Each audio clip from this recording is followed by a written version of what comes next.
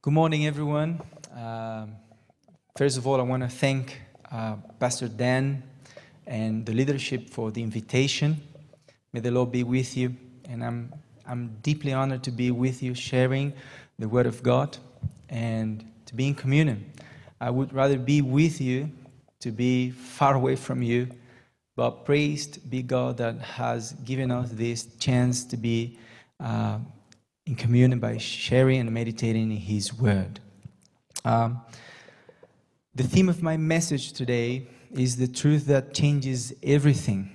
And the text that we will work through is John chapter 14, verse 1 through 6. So please turn in your holy scriptures in that verses. First of all, we pray now.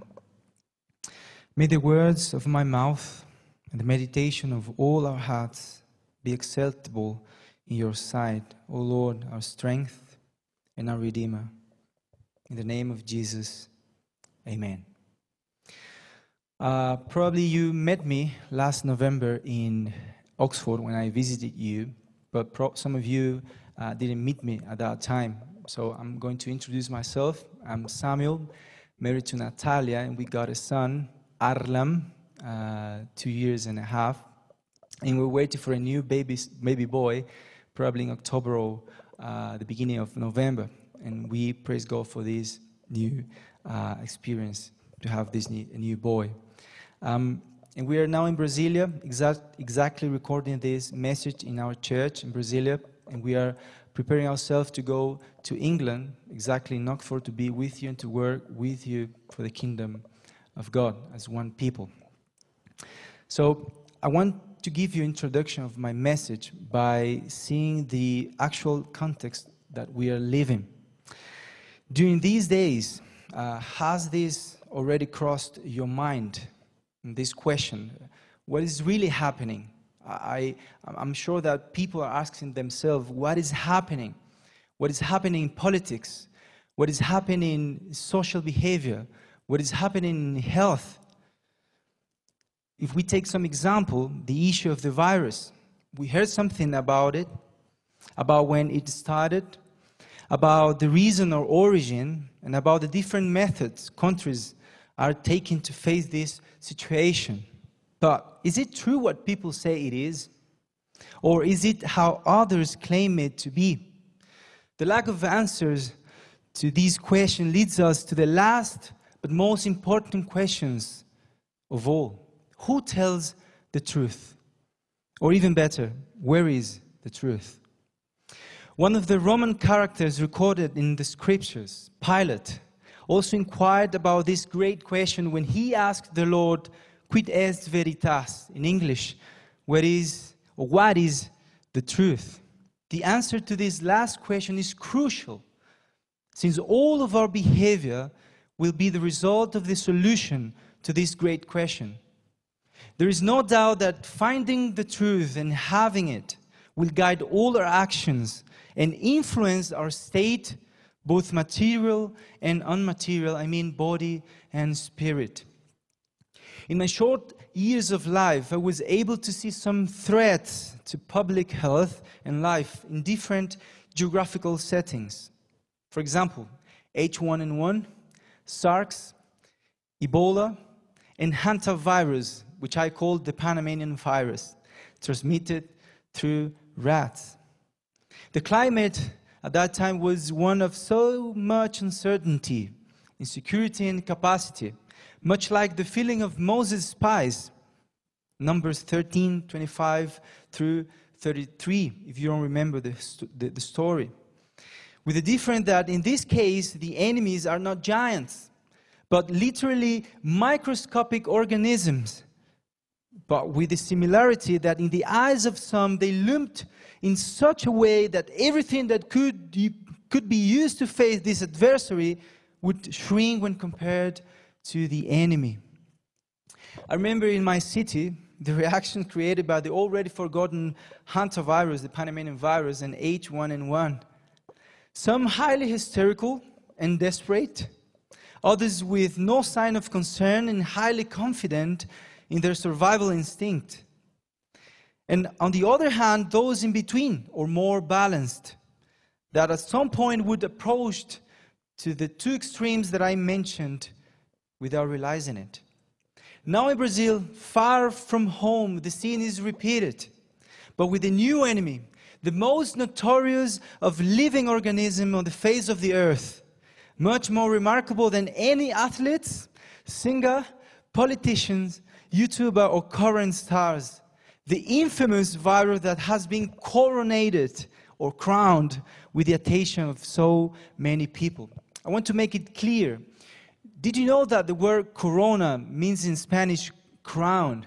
And when I say that this virus has been coronated, it's because attention has been given to this issue. Crown that obviously and surely this virus doesn't deserve.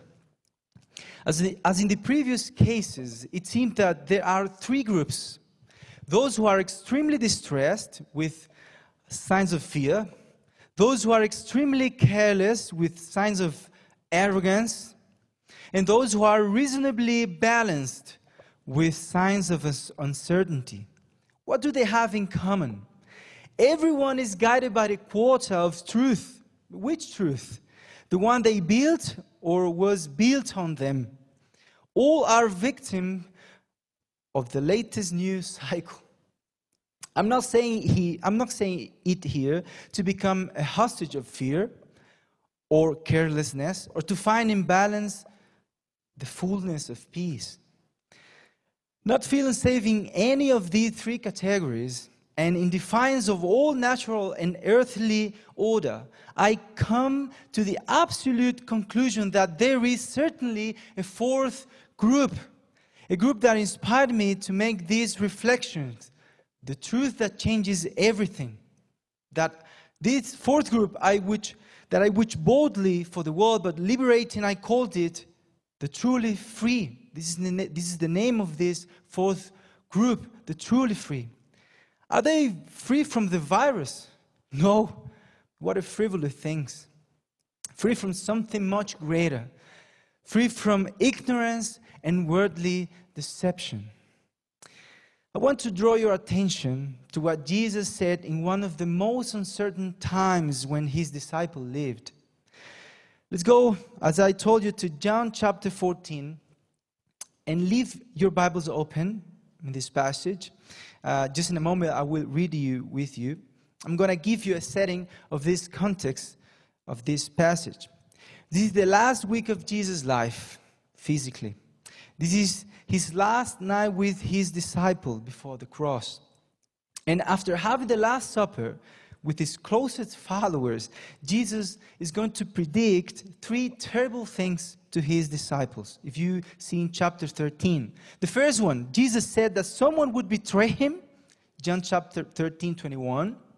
Not only that, he also said that he would only be with them physically for a brief time, and that he would then leave for a place where they couldn't follow him. John 13, 33. And if that were not enough, Jesus publicly said to one of his most closest disciples that he would deny him 3 times. John 13, 38. Imagine the climate, what was breathed in that environment. Betrayal, denial, and farewell. Nothing encouraging. How would be the hearts of those who had found the Messiah, in whom they had certainly placed their hope for national and spiritual life, hearing that the Christ would be betrayed, denied, and that he would have to leave to a place where they could not follow him at that moment. Perhaps the disciples were asking themselves what many may be asking themselves today, even us. What is happening? It was at this very moment that the greater teacher, with immense love, led the disciples to fix their eyes not on the humanly visible, but on things above, not below. Now we read John chapter 14, verse 1 through 6. Jesus said, Do not let your heart be troubled. You believe in God, believe also in me. My Father's house has many rooms. If that were not so, would I have told you that I'm going there to prepare a place for you? And if I go and prepare a place for you, I will come back and take you to be with me, that you also may be where I am. You know the way to the place where I'm going. Thomas said to him, Lord, we do not know where you are going, so how can we know the way? Jesus answered, I am the way, I am the truth, and the life, and no one can come to the Father except through me. As we see the context in chapter 13 and the first verse of chapter 14, something was happening in the hearts of these disciples, and something was missing from their lives. Anguish, uncertainty, and hopelessness had become enthralled in the lives of these disciples. Feelings that would only lead them to think that the final reality was what they could see at that moment, and preventing them from seeing reality as God sees it. Jesus knew that Judas would betray him, that Peter would deny him, and that his disciple would abandon him. If there was anyone who had to be comforted, it was Jesus. But instead of being comforted, it is he who comforted his disciples. John MacArthur said that it was the lowest point of his humiliation before the cross, comforting his disciple while he was really troubled. You see that in John 13:21. Now the Lord, seeking to open their eyes and to comfort them, he consoled his disciples, leading them to reflect on three things, as we see in these verses. Verse 1 of chapter 14. Anguish and fear take hostage the one whose heart is not in Jesus.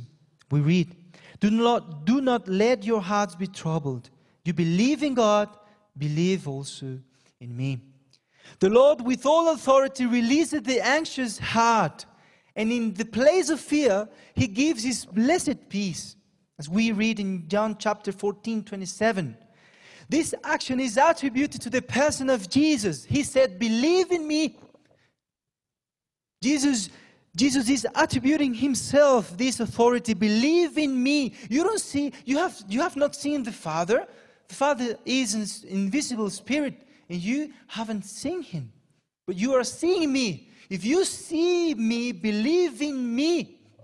In him rests all dominion and strength and authority. He who is the creator and sustainer of the universe is able to sustain any heart that takes refuge in him. Therefore, no event of any kind can take the Lord by surprise. Being Lord of everything, nothing is out of his control. So he can say to you and to me and to everyone, do not let your hearts be troubled. The Lord has always been, is, and will be at the center of the past, the present, and the future. The church must remember the sublime truth that Augustine said, we human beings are restless until we find rest in God. Second, verse 2 through 3. My Father's house has many rooms. If that were not so, would I have told you that I'm going there to prepare a place for you? And if I go and prepare a place for you, I will come back and take you to be with me, that you also be where I am. Second thing, what the disciples called home wasn't their real home. Much of the disciples' distress was due to not seeing a secure future in their land. The possible savior of the Jewish people against foreign oppression, the leader who for 3 years had given them hope to live, was about to be betrayed, denied, and close to leaving. How then did they see hope for the future with this scenario? The Lord wants to make it more than clear to his disciples not to fall into the mistake of thinking that Jerusalem, Judea, or any city would be their final destination.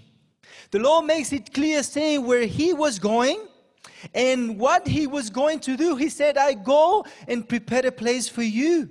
I will come back and take you to be with me, that you also be where I am. This is where saying that he was going to prepare a place for his follower in order for them to be with him.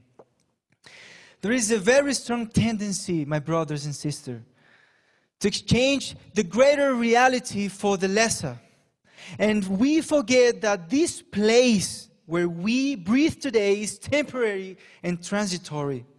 And without realizing it, we fight and live to build something that will last forever. But here, the rush of life, family responsibilities, work commitments, and personal projects can become stumbling blocks and lead us to sin by loving this fleeting reality more than the eternal reality. I give thanks to the Lord, because whenever I open my mouth here in Brazil to speak, those who don't know me say, you are not Brazilian, aren't you? Obviously, in England, people do know that I'm not English. And also, when I go to Panama, I myself raise criticism about my culture. I question my Panamanian citizenship.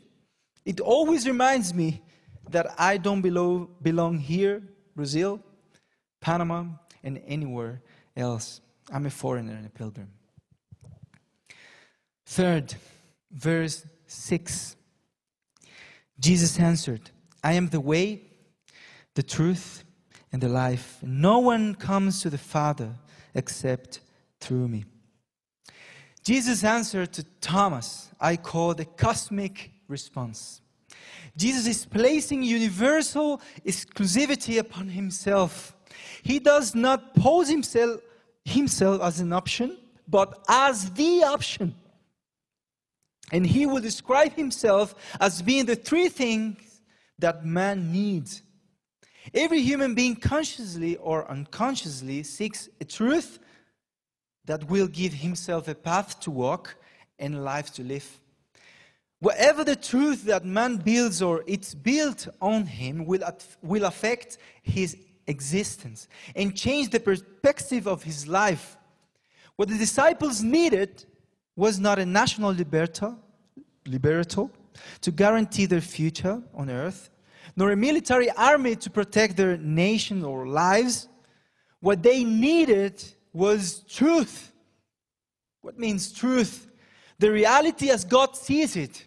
What they needed was a way to walk. What does it mean? The gospel and its implications. What they needed was life. What does it mean? The spiritual fullness and abundance that only exists in Jesus. What a joy it's to know that in this lost, lying, and dead worldly system, the truth, the way, and the life for man exist in Jesus. And we got it. Thank God for having refuge and peace in Him for this present life, and home and promises for the life to come. I want to encourage you, my brothers and sisters there in Oxford, to go and to see Jesus as your refuge, to see Jesus as your life, to see Jesus as your way, not to see to any situation in this world as your life, as your way, but to see in Jesus everything that you need.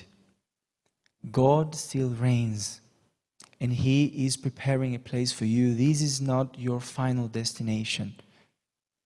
Your final destination is to be with you.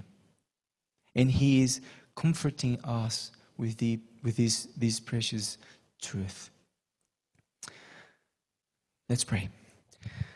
Lord, we want to thank you for your word. Thank you, Lord, for giving us rest with you. And because of you, Lord, we have hope for the future, for the life to come. And because of you, Lord, we have a path to work. We have a way to work.